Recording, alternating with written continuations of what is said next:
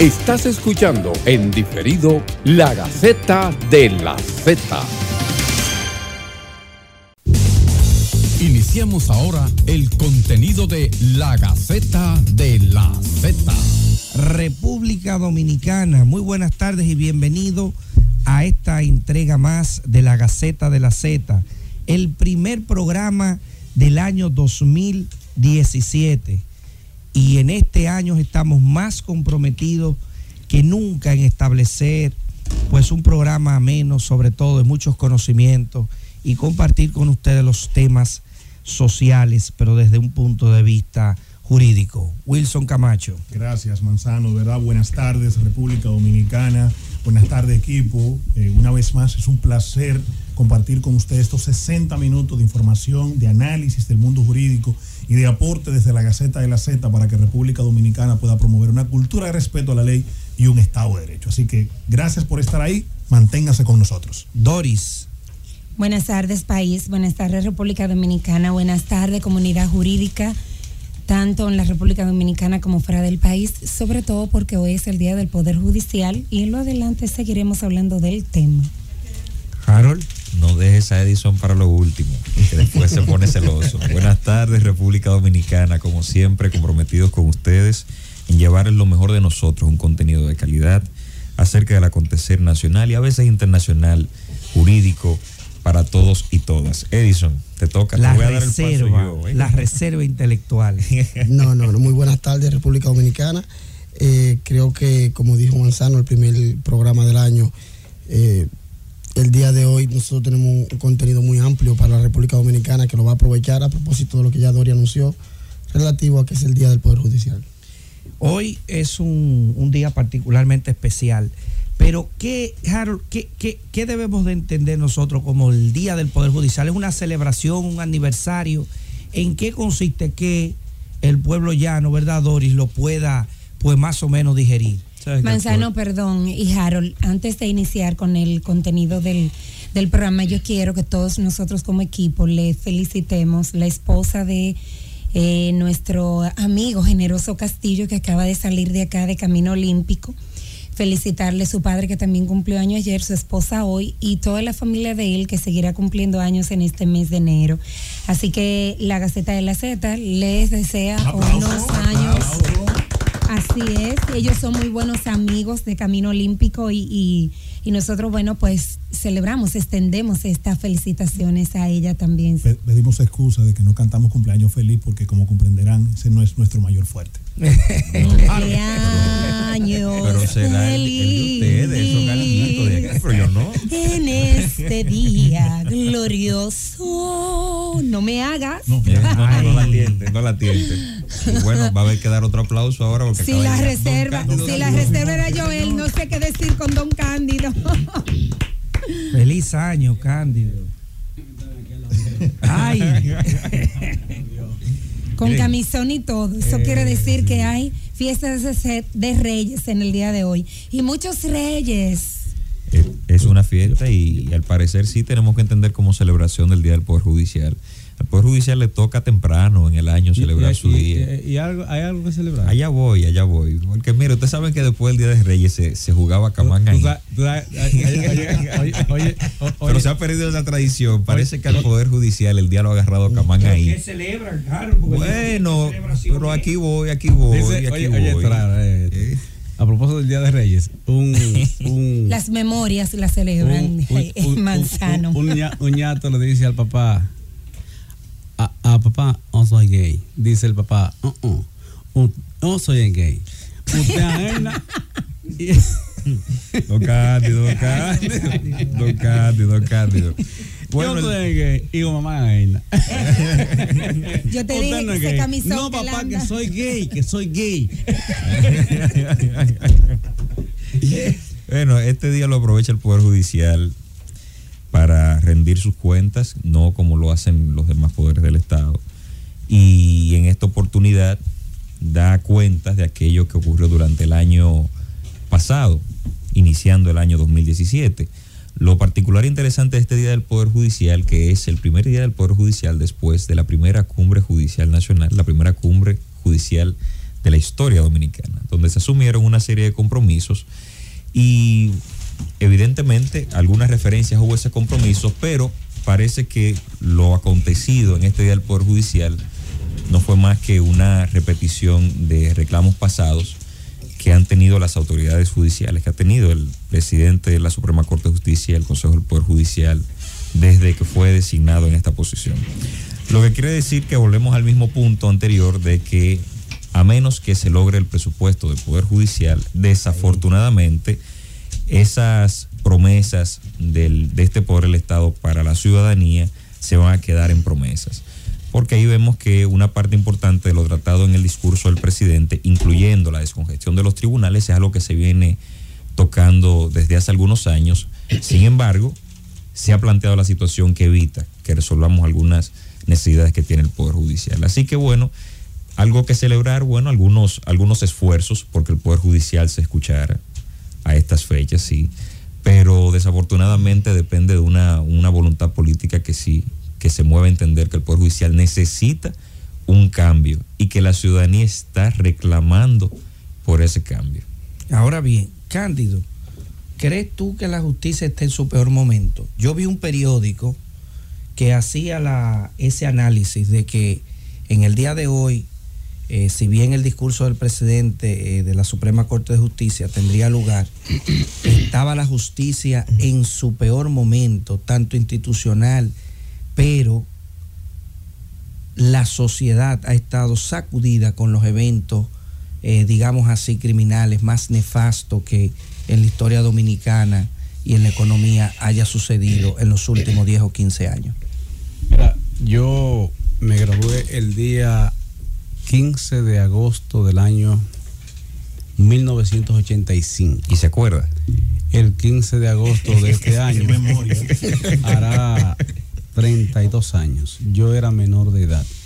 Y esta es la primera Sigue siendo menor de edad. Esta es la primera vez en 31 años que no fui a la proclama del Día del Poder Judicial. O el rendimiento de sus memorias. Es que no hay memorias. Para usted. Las memorias son muy malas. Exacto. Entonces, ¿para qué recordar malos momentos del colapso del Poder Judicial? Es la primera vez, sinceramente, que no asisto a escuchar un discurso porque me daba la impresión, y no he leído lo que dijo el presidente de la Suprema Corte de Justicia, me quedó la impresión de que el día 7 de enero del año pasado, él dijo que para este año sería mejor y que convocaría a una anhelada e insistente y persistente reclamación de una cumbre para escuchar a los jueces y a todo el sistema, no solo para escuchar, para oírlos, sino para escucharlo. Y lo que hizo es oírlos, no escucharlos, porque yo estuve en la cumbre y ahí se hicieron compromisos formales y no ha impulsado ninguno de ellos, porque hay que ponerle nombres a las cosas. El presidente de la Suprema Corte de Justicia, maestro de dos generaciones, entre otros la generación mía, nos ha defraudado. Estoy hablando de un amigo, y estoy diciendo los consentimientos porque duele más de la persona que tú quieres. Y él de verdad que fue y se sacrificó lo que había logrado y nos ha desmoralizado. Y yo soy de los que afirma que si al final del túnel generalmente hay una luz, pero siento que esa luz es un tren que viene en sentido contrario en el sistema de justicia. Sí, yo...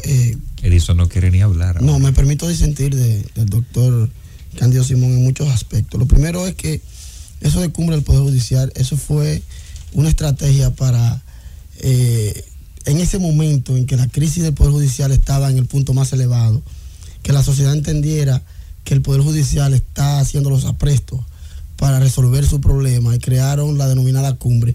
No es que él no tenga resultado, sino que en el momento en que realizaron la cumbre, lamentablemente coincidió con el peor momento de ataque contra el Poder Judicial y parecería la mejor excusa que tuvo el Poder Judicial para sacar de los periódicos y de los medios de comunicación el problema que tenían a cuesta. Pero disculpa, hermano, es que el año antes pasado se había insistido en ese tema y puedo decirlo en primera persona porque un grupo de juristas que estamos en una cosa que dice el Manzano, que es eso, que se llama Foro de Juristas por la Democracia Constitucional, que en 3 ocasiones le pedimos al presidente de la Suprema Corte de Justicia que convocara una cumbre.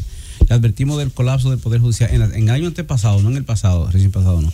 Al presidente de la República le depositamos una instancia, a la defensora del pueblo, al presidente del Senado, al presidente de la Cámara de Diputados, que ambos son miembros del Consejo de la Nacional de la Magistratura, al presidente del Tribunal. Yo lo entiendo, doctor. Yo no digo que no era necesaria la cumbre, sino que en el momento que ocurrió pareció una excusa. No, lo que sucede, ¿tú sabes qué es lo que pasa? Es que en enero de este año, él lo hizo presionado por las circunstancias. ¿Y tú sabes cuándo la celebraron? Efectivamente. ¿Sabes cuándo la celebraron? En octubre. Y los jueces le dijeron ahí al presidente de la Suprema Corte de Justicia lo que ellos entendían que debía hacerse. Es decir, el colapso no es de los jueces, el colapso es del liderazgo del Poder Judicial. Y el liderazgo del poder, y los jueces de la base le dijeron al presidente de la Suprema Corte de Justicia lo que existe a nivel nacional e hicieron compromiso, le firmaron todo y no han implementado ninguno. O sea, ese es el tema. No por la coyuntura política, sino por la presión social que se ejerció y la presión interna que ejercieron los jueces, entre otros. El juez Modesto Martínez le mandó una comunicación, y yo tengo copia de eso, al presidente de la Suprema Corte de Justicia y al Consejo, precisamente requiriéndole que se hiciera esto. Y Miriam Germán le hizo una protesta interna al presidente de la Suprema Corte de Justicia, pero durísima, cuando estaban trasladando a los jueces sin autorización y desmantelando el sistema de justicia contencioso administrativo e inmobiliario. Oye, una carta durísima. Hay una crisis interna en el Poder Judicial y él hizo la convocatoria, dijo que lo haría. La dilató hasta octubre y resulta que no hay ningún resultado. Mira, ese es el punto, una crisis de liderazgo que hay en el Poder Judicial. Yo creo que pudiéramos dramatizarlo todo lo que queramos, pero en esencia, en la historia del Poder Judicial, muchos jueces han enviado cartas al presidente. Eso normalmente ni siquiera sale a la palestra pública. Lo que pasa es que llegó un momento por unas condiciones políticas en el que el Poder Judicial se vio como blanco de ataque. Y hay que estar claro con lo siguiente, señores. Fueron condiciones políticas que dieron al traste con esto. Coincidió que fue Mariano Germán, el presidente de la Suprema Corte de Justicia, pero pudo haber sido don Cándido Simón, pudo haber sido cualquier otro presidente de la Suprema Corte de Justicia. Y lo que ocurrió ahí fue sencillamente una estrategia muy inteligente de Domínguez Brito, señores. Sí, eso está demasiado claro. Una estrategia muy inteligente de Domínguez Brito de cambiar, el panorama político y el foco que había sobre el caso. La discusión de bueno, lo que pasa es que estamos hablando de Mariano Germán. Hace tiempo que la personalizamos Mariano. Y no es cierto, Mariano entró en circunstancias difíciles. Que ningún otro quizá lo hubiese enfrentado. Que hizo visible la crisis. Pero si Domínguez Brito lo la hizo visible a propósito del problema que tenía con Félix Bautista, que no recurrió a la decisión. Pero fue el que lo procesó, viejo. Fue el que lo procesó hasta el final. ¿Por qué no recurrió a la decisión entonces? Esa explicación nada. ¿Para qué? No, porque es su deber, sino que renuncie. ¿Pero para qué? Permítame ser el Domínguez Brito hizo ¿y ante quién le iba a recurrir si era precisamente ante la Suprema Corte de Justicia? No, acuérdate que fue una sala que decidió. Y además fue a propósito. Estamos los 6 hoy aquí, público, por favor. Sí, estamos los 6. Cuando se juntan todos. No, lo que significa que esto cambió en este año. Es que esto cambió. ¿Para qué recurrir una decisión ante una Suprema Corte de Justicia cuyo presidente dijo que estaba bien la decisión? Eso es una excusa banal. Es una excusa que no puede dar un procurador, eso lo puede dar un hombre de la calle que no sabe de derecho. Pero el procurador tiene un deber constitucional. Yo quisiera decir que al margen de la discusión que se ha armado acá, yo creo que mucho tardó la cumbre judicial en esta otra gaceta. Nunca debió tardarse tanto la cumbre judicial porque el Poder Judicial no ha tenido espacio, salvo el día del Poder Judicial, para reflexionar. Esto es un primer esfuerzo y recuerden que está la cumbre judicial iberoamericana. Todos los demás países andan celebrando cumbres judiciales hace mucho tiempo, menos acá. Pero hay que entender que el Poder Judicial... Claro que sí, hay que Harold, te noto tibio. Pero déjame decirte, él dijo que iba a equilibrar. Él dijo que iba a equilibrar. Claro, pero es que todo lo podemos hacer ácido. Profesor, defínase y diga que el Poder Judicial está en crisis. Que el Poder Judicial necesita presupuesto y que el Poder Ejecutivo no aplica la política criminal para contrarrestar y evitar que esos niveles y no dejar el problema de la delincuencia al Poder Judicial. Que no es del Poder Judicial. Que no es del Poder Judicial. Que no va a ser. Claro que no.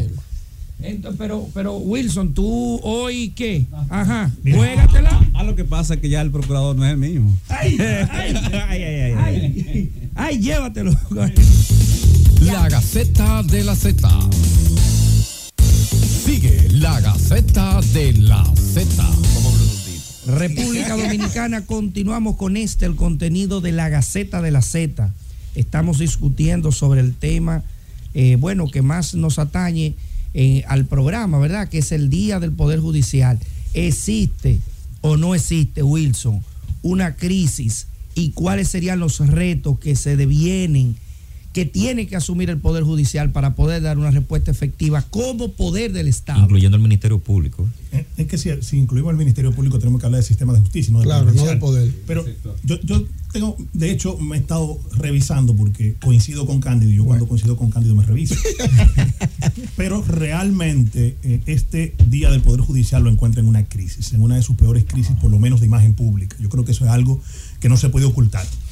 Y yo siento, y esto lo digo muy a título particular de Wilson Camacho, de que en República Dominicana los gestores institucionales están muy concentrados en las formas, en gestionar las formas, en gestionar las imágenes públicas de las instituciones y no en promover cambios reales que son los que pueden generar confianza en la población. Por eso, esa palabra, por ejemplo, yo no la escuché en el discurso del presidente de la Suprema Corte de Justicia en el día de hoy. O sea, la palabra independencia, que lo que necesita República Dominicana es un poder judicial independiente, fue una palabra que yo no escuché en el discurso del presidente de la Suprema Corte de Justicia en el día de hoy. La palabra confianza, que es una de las crisis que tiene el Poder Judicial en el día de hoy, que es un problema de confianza institucional, es una palabra que yo tampoco escuché en el discurso del presidente de la Suprema Corte de Justicia. O sea, yo creo que este es un momento para que el Poder Judicial y con el Poder Judicial el resto de los que componen el sistema de justicia, aprovechemos esta oportunidad para reflexionar. O sea, yo creo que hay que reflexionar y hay que comenzar a abandonar las formas y trabajar en el fondo en una transformación de todo el sistema de justicia que sea cada vez más honesto, que sea más capaz, que sea más eficiente, que sea más eficaz, pero sobre todo, y eso tiene que escucharse bien, sobre todo que sea verdaderamente autónomo e independiente. Si el Poder Judicial y con él el sistema de justicia no comienza a enviar señales claras de que sus decisiones, de que incluso sus errores son propios y que son tomados sobre la base de la independencia, no habrá confianza en el Poder Judicial y en el resto en muchos años de justicia de República Dominicana. En muchos años el poder de los tres poderes y de los metapoderes, el Poder Ejecutivo era quien ganaba todas las encuestas desde la desconfianza en cuanto a los poderes públicos. El Poder Judicial estaba siempre en la delantera de la confianza y la percepción de confianza, pero eso se ha venido reduciendo y destruyendo por parte de la misma forma en cómo se ha manejado el sistema de justicia, particularmente con la participación. Pero no hay que dejar de lado, Cándido. Pero Manzano, es que el Poder Judicial no tiene el presupuesto que tiene el Ejecutivo para gastar en publicidad. Eso es verdad. No es un tema de dinero, por Dios. No es un tema exclusivamente de dinero. Porque si fuera un tema de dinero, claro que entonces, no, para nada. Entonces los banqueros, la banca no hubiera entrado en crisis en aquel periodo de Hipólito antes y Leonel. Pero sigue siendo una variable un tema de dinero. Es una variable, viejo. Claro. Hay una crisis de liderazgo. La hay. Los líderes se pagan bien también. Bueno, hay una crisis de liderazgo. Pero bueno, yo creo al final, para concluir con ese punto que está estableciendo Don Cándido, y es que el liderazgo que tuvo que ejercer o ha tenido que ejercer Mariano Germán fue a propósito de unas condiciones difíciles que no necesariamente creó el Poder Judicial. Es sencillamente lo que yo estoy estableciendo. No es que no existe una crisis, la crisis está ahí, todo el mundo la vemos. Ahora el punto es, ¿quién ha tenido que enfrentarla y por qué? Es decir, si las condiciones políticas que se dieron alrededor del Poder Judicial no se daban, señor, aquí muchos abogados escribieron sobre el terror del Poder Judicial, sobre que los jueces estaban fallando con miedo. Usted no recuerda, hay muchos artículos del año pasado que giran alrededor de ese tema. Es porque a propósito de eso, el Ministerio Público inteligentemente capitalizó esa crisis y gobernó de algún momento con el miedo a las decisiones judiciales. Al final muchos jueces eran sello gomígrafo del fiscal. El fiscal le pedía un pan con salami le daba. Es decir, los jueces se vieron atemorizados. Y yo estoy de acuerdo con Wilson en el sentido de que las decisiones lo que deben ser es autónomas, independientes. Ese es el objetivo fundamental del Poder Judicial. Bien. Miren, ustedes todos han colegido en una situación que es imperante en la República Dominicana en el Poder Judicial. Y como decía Wilson, vamos a centrarnos, y ya en la parte final que me toca cerrar con este tema, en lo que es realmente el Poder Judicial. Si entramos dentro de la discusión otros actores, entonces ya no sería directamente asumiendo la responsabilidad que tiene precisamente el Poder Judicial. En algunos fragmentos del discurso del día de hoy del presidente de la Suprema Corte de Justicia, don Mariano Germán Mejía, decía, bueno, hay una esperanza a través de lo que fue la cumbre judicial, y decía él que él en su alma sentía que esa esperanza lo llevaba a una fe que no quería traicionarlo, pero que le pedía al presidente de la República que no más que ese 2.66% que le es otorgado por la ley. Y esto quiero, don Cándido, que me deje terminar, por favor, con mi participación. Pedía... ¿Qué hice? Pedía, sí, pedía. Ella me leyó la mente de que el presidente de la Suprema Corte de Justicia no debía estar mendigando al presidente de la República ahora, sino que debió exigirlo cuando el proyecto de presupuesto estaba en el Congreso. Bien. Y le depositamos una comunicación en ese sentido. En No ese eso momento, Cándido, eso es lo que no quería y precisamente es lo que provocó. Pero es que él dijo que no. Pero en ese momento era que él dijo que no, pero que pero que Mariano Germán dijo que no cuando le dijeron que no era necesario. Óyeme, que el presidente sabía la necesidad. Y en la provincia de Santo Domingo sirviendo a la justicia. Bien, en un pues furgón. él está pidiendo esta tarde precisamente Lo que pasa que es que no ese es en el furgón, no es ahí que despacha. 2.66% le sea otorgado al presupuesto de la Suprema Corte de Justicia para poder echar adelante, andar realmente sus retos y desafíos que se dieron al traste ahora con la cumbre del Poder Judicial, que además, por favor, se le construya el Palacio de Justicia.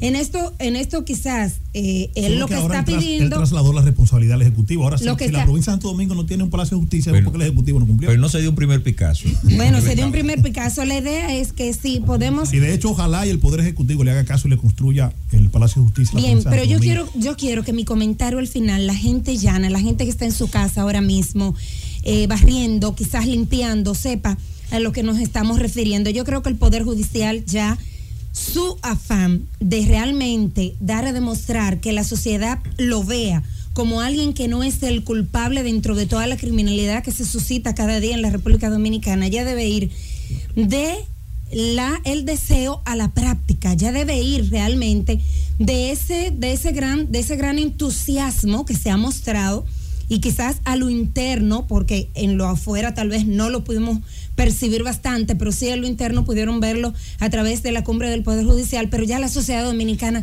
quiere verlo un hecho, quiere verlo una práctica, quiere ver un Poder Judicial más maduro, un Poder Judicial más tendente a resolver las situaciones que hay, que así como las sentencias, quizás en los tribunales de la República Dominicana tengan alguna hazaña, algún escollo, algo de lo que tenga que ver con la modernidad en la justicia, en todo lo que es el haber de lo legal y de lo judicial en la República Dominicana, pues que esa misma sociedad realmente se vea respaldada, porque todo eso que el Poder Judicial cree y pregona sea ya hecho una práctica, venga de lo sublime a lo real.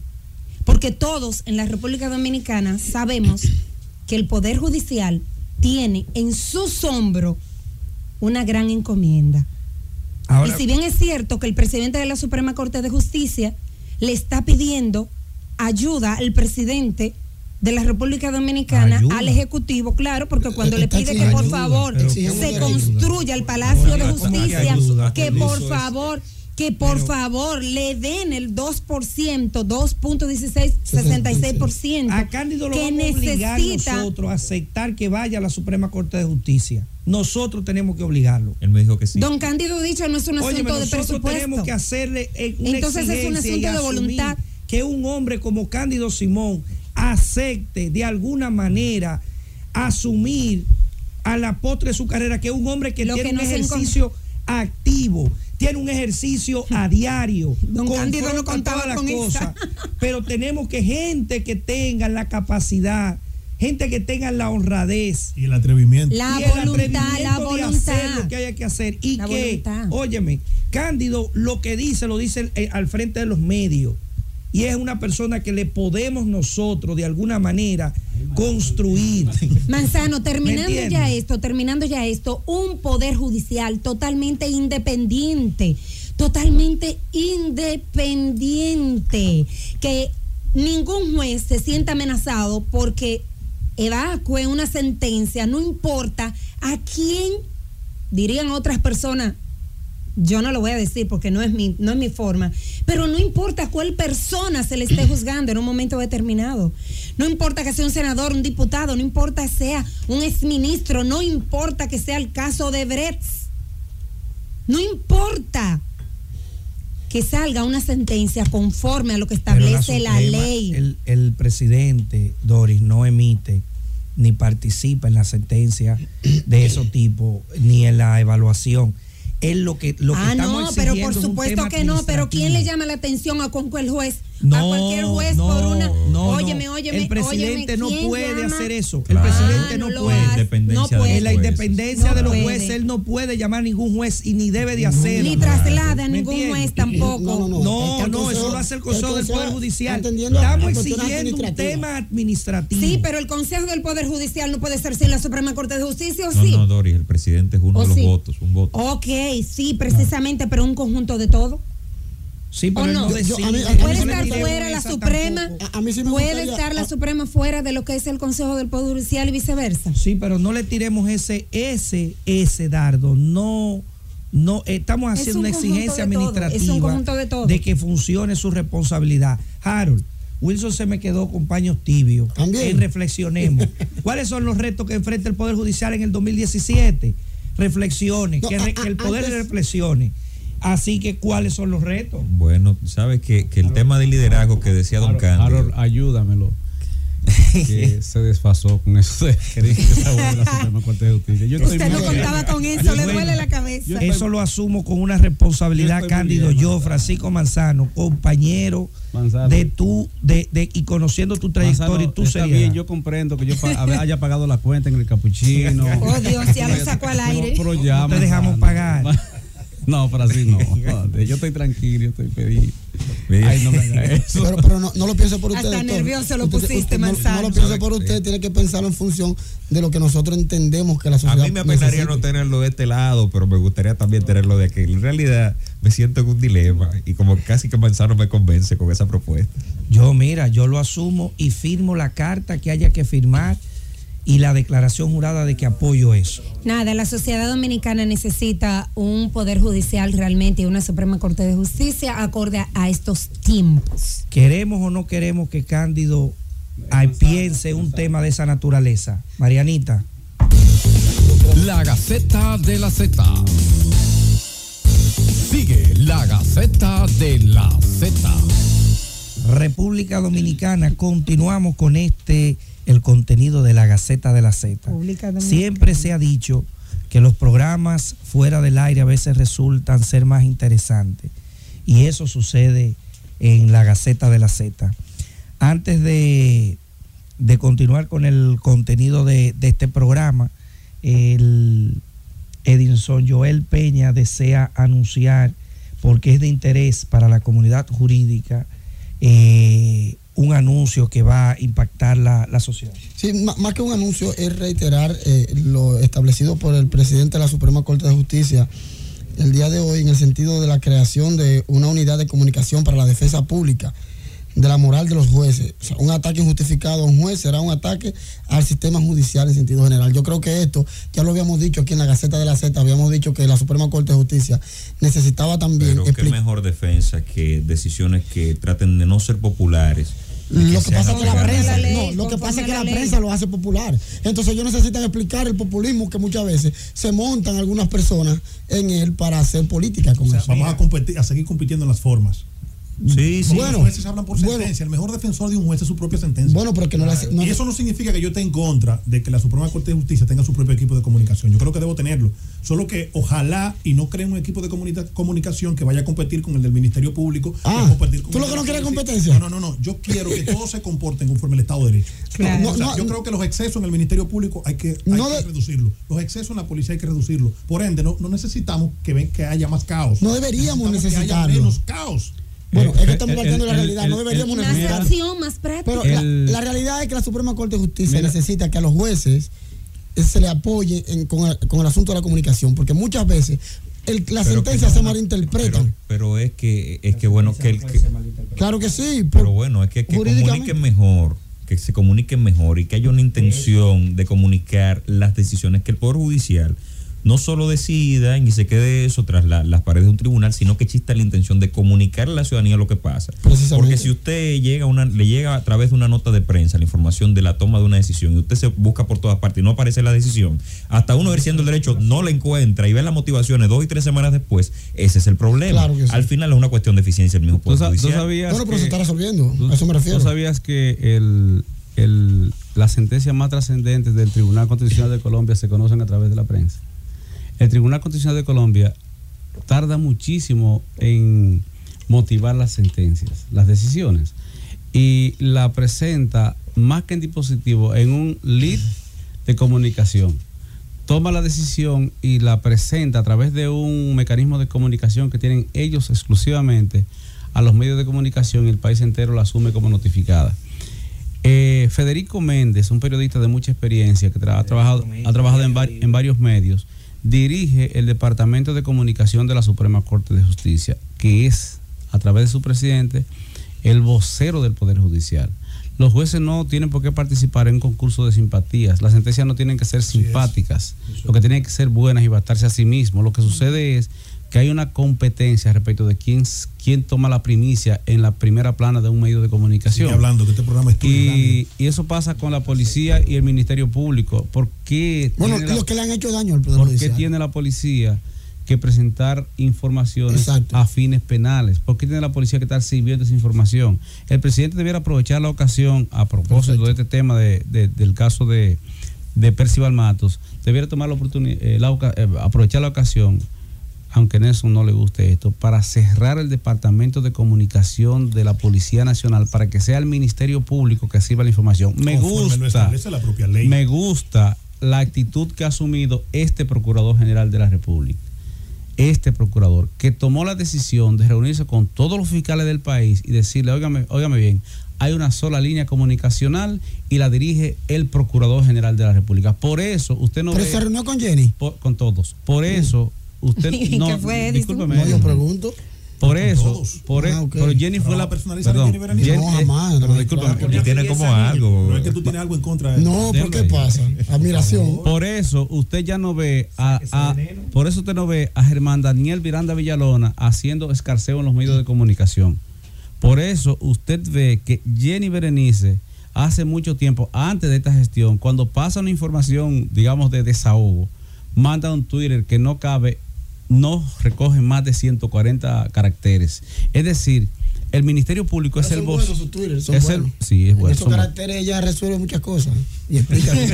El machismo. Él crea situaciones, pero lo que importa retener a todo esto es que, fíjese, no es que callen a los fiscales. Yo pienso que la estrategia comunicacional debe servirse a los medios dentro del parámetro que establece la ley. No puede identificarse a nadie, ni por su imagen, ni por el audio, ni por su nombre, ni tampoco por la circunstancia, identificarse a nadie públicamente hasta que un juez de la instrucción dicte medida de coerción. En 48 horas a partir del arresto. En 48 horas a partir del arresto. Es decir, es novedad. Tú no matas la comunicación, pero a su vez se sirve adecuadamente, porque antes de todo eso afecta la presunción de inocencia. Ejemplo muy puntual. En el caso más duro de esta semana, que es la muerte de el asesinato de un muerto que se llamado Percival Matos, asesinato de un muerto. Ahorita nos explica eso. Mencionaron, es que lo mataron estando muerto. Mencionaron a un coronel que resulta que la fiscalía no ha presentado imputación contra él, y presentaron su imagen al lado de otro coronel del ejército que está imputado y un fusil en el medio. ¿Qué pasaría? Y no lo han imputado. ¿Qué pasa con los hijos de ese señor, su esposa, sus hermanos, los compañeritos de la escuela de sus hijos? Que dicen, ay, pero yo te vi a tu papá anoche, que fue el que mató a Percival Peña, a Mato, y que él estaba en la banda. O sea, el tema del derecho a la imagen y la reputación y la gente y a la presunción de inocencia, el Estado tiene que protegerla. Y el Poder Judicial, el sector justicia no tiene por qué estar haciendo comunicación. ¿Para qué? La manera como un juez explica es a través de una decisión. Por eso la Constitución le exige que la motive, que significa que la explique. Ahora, cuando atacan a un juez en su honra y su reputación, yo creo en la tesis, Miriam Germán, se defiende ella. O sea, Miriam no se le queda callado a nadie. Porque no creo en la tesis de que el juez habla por sentencia. Y discúlpame, Wilson, esa es una tesis vieja. El juez habla por su boca de hablar, porque el hecho de que usted sea juez no lo deja, no le priva del derecho a ser persona. Y nadie tiene el derecho de atacar su reputación, su honra y su honor y obligarlo a usted que se quede callado o que lo defienda a otro. Ahora, hay una realidad, Wilson. Si afecta la imagen de una persona, las acciones judiciales serán las que, cuando sean ejercidas, van a recomponer que los medios corrijan ese tipo de mal. Ahora, con el que tú no puedes es con el daño o esa presión mediática que se ejerce sobre los jueces para que decidan sobre una determinada manera. Cuando los medios se enfilan los cañones y crea una percepción sobre un determinado proceso judicial, es muy difícil para un juez con la presión mediática armada y montada decidir conforme a derecho. Los jueces pueden dar decisiones impopulares. Yo les recomiendo, y les recomiendo a los radioescuchas, que vean luego a medianoche, ¿verdad? Luego de que escuchan toda la programación de la Z, que vean un documental que se llama Amanda Knox, de cómo influyen los medios de comunicación en los procesos judiciales y cómo condenaron a 3 jóvenes a 26 años de prisión y luego los absolvieron en la corte, y luego la presión mediática hizo que el Tribunal de Italia, el Tribunal Supremo, anulara la decisión y lo declararon culpable, y luego entonces recurrieron, se anuló el juicio y lo absolvieron, y hoy son personas inocentes. Y lo que se dice en todo el documental es la presión mediática sobre las pruebas científicas de cómo se articulan en un proceso, que son una garantía, mientras que lo otro no. Así es. Bueno, yo tengo que compartir, yo tengo una posición muy conservadora con ese tema, incluso del abuso de los medios de comunicación. O sea, yo creo que no creo en esa sociedad del espectáculo, como hablaba Vargas Llosa, en el que quieren vivir muchas veces las instituciones.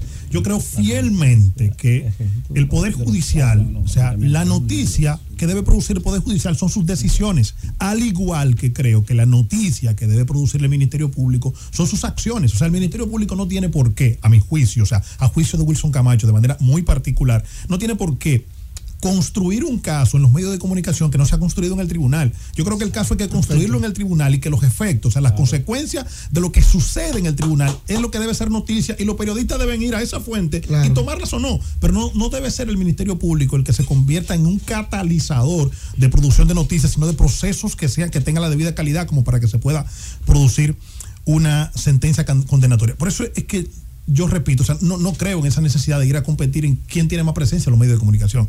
Deberíamos competir en qué institución hace mejor las cosas.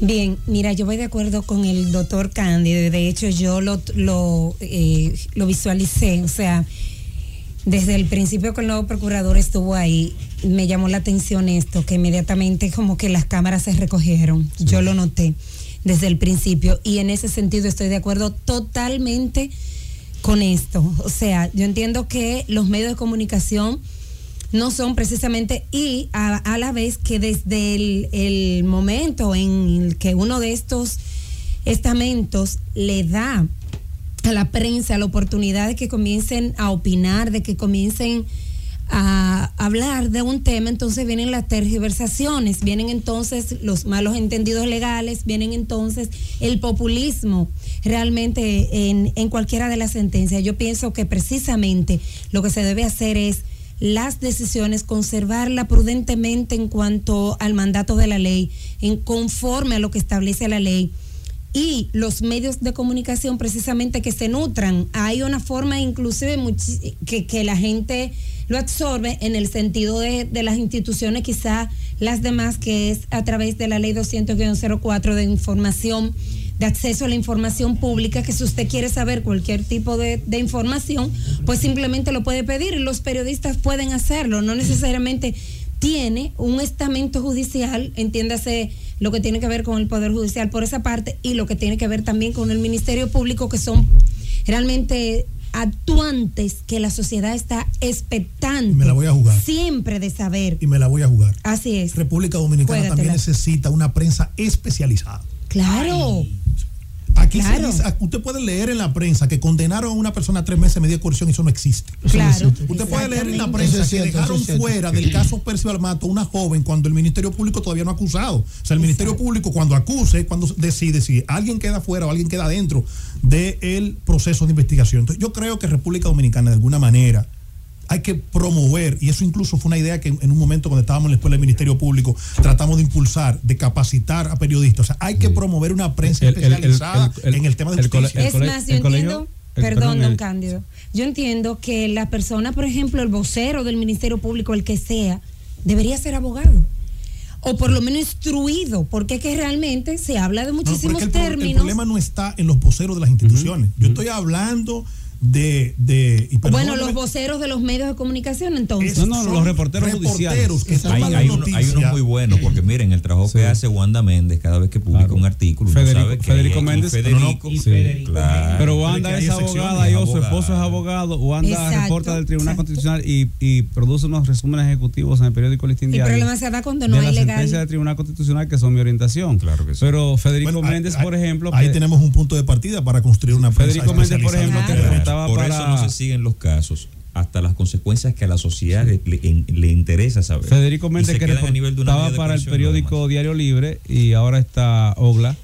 Federico es abogado, se graduó de abogado, pero el Colegio de Periodistas ha hecho un gran esfuerzo con eso, hay que reconocer los méritos, y el Tribunal Constitucional también, incluso le han impartido diplomados en el tema para que aprendan a decir presunto delincuente, no una banda, como publicó un medio de comunicación esta mañana en el titular. Eso se llama periodismo forense. No hay que ser abogado para tú ser periodista, reportero judicial, pero sí especializado. Hay periodistas, por ejemplo, especializados en temas de guerra. Claro. Entonces tienen un lenguaje, conocen el lenguaje bélico. Un lenguaje bélico. Y administran la información con más precisión. Eso se llama periodismo forense. Los medios de comunicación deben darle una especialidad a los que aquellos que van a designar como, digamos, reporteros, seniors de reporte policial, reporte judicial, porque es un lenguaje especializado. No es lo mismo una medida de coerción que una acusación. Así es. O que una condena. Y no es lo mismo Poder Judicial que sistema de justicia, que son cosas que también se confunden. Yo discuto eso, pero de todas formas, no, a Wilson nunca de bajaron el tono. Resulta que tenemos una llamada. Bueno, sí. En la línea 11 tenemos por favor con nosotros a Rosalía Rodríguez, que nos está informando para el operativo que se está llevando a cabo ahora en la Z101. Así que adelante, Rosalía. Muy buenas tardes, gracias por recibirnos en la Gaceta Jurídica de la Z. Gracias a todo el mundo que está en sintonía en estos momentos. Buenas tardes, República Dominicana, mundo. Estamos en este momento haciendo una especie de periplo por la autopista Duarte. Todo el viaje que tiene que hacer cada persona que va del Cibao a Santo Domingo o viceversa. En este caso, yo vengo de Santo Domingo hacia el Cibao y me encuentro ahora transitando por la zona de Miranda. Se ve la carretera bastante fluida, hay un movimiento de tránsito que va bastante bien. La temperatura está deliciosa, tenemos unas temperaturas muy frescas en estos momentos y la gente está asumiendo que los fines de semana largos no son para volverse locos, que son simplemente para participar de ellos y disfrutarlo, visitar la familia, visitar a nuestros acompañantes, a esas personas que queremos, con las que no podemos compartir todos los días porque ya vivimos en una zona u otra del país, ya sea norte o sur. Y estamos de manera muy interesante, acabo de tropezarme con unas unidades del Ministerio Público, del Ministerio de Obras Públicas, que están haciendo un trabajo de bacheo. Aquí alcanzo a ver que se está recuperando, trabajando con esta gran cantidad de agujeros que habían creado las lluvias y tal vez, digamos, qué sé yo, la desatención o el mal uso de las carreteras habían creado una serie de agujeros y vemos que se está trabajando. Esto es interesantísimo que se esté haciendo precisamente en tiempos en que gran cantidad de personas se desplazan por las carreteras y hacen uso de las mismas. Hay ocasiones, a mí me ha pasado, que hemos tenido incidentes porque uno no está esperando, no está a la expectativa de que hay un agujero ahí que se hizo nuevo y esto genera situaciones. En este momento se está trabajando, felicito yo de manera personal este trabajo que se está haciendo durante este operativo que es el fin de semana de los Reyes y la verdad espero que todo continúe para bien. Ya luego nos encontraremos, volveremos a conversar desde otro punto de la carretera para seguir informando a la gente que esté en sintonía con la Z101. Señores, gracias por su sintonía desde mi parte. Se despide Rosalía Rodríguez. La Z estará transmitiendo, realizando ese operativo conjuntamente con el Ministerio de Obras Públicas durante todo el fin de semana para mantener orientada a la gente. Yo quiero felicitar de verdad, y se lo dije esta mañana en persona al Ministerio de Obras Públicas, y lo hicimos a través del relacionador público y de el general Gonel, que dirige la unidad de seguridad vial, por el trabajo eficiente que están haciendo. Están demostrando, muy buenos, demostrando que se puede, porque muy es una bueno. especie de policía mixta de seguridad a las personas. Se llama seguridad humana, es una seguridad ciudadana, seguridad a las personas. Excelente. Seguridad humana. Y otro punto, doctor, ahí mismo. En las carreteras, y muy eficiente. Sí, muy eficiente. Felicitar también que, no sé si ustedes se han dado cuenta, pero después del caso de los asaltos en los supermercados, no he dejado de ver unidades policiales en los supermercados, o sea que eso también se agradece. Que déjame decir una cosa, discúlpame, Wilson, la policía no está para cuidar empresas, esa es una función de los empresarios. No, creo que no. Los bancos tienen que hacer lo que hizo hace muchísimos años el Banco de Reserva, que tiene su propia policía de seguridad. Pero creo que es a los ciudadanos. Porque la policía no está cuidando a los banqueros. Bueno, eso es una discusión porque debería de ser parte de esa discusión. Fíjense, volviendo al tema, el año 2016, conjuntamente con el amigo Gustavo de los Santos Col, que hoy solo nos escucha, pero nos acompaña con el corazón, la magistrada Esther Angelán y Livio Encarnación estuvimos llevando. Me pagó 2,000 que me debía. Oh, Dios santo, señor.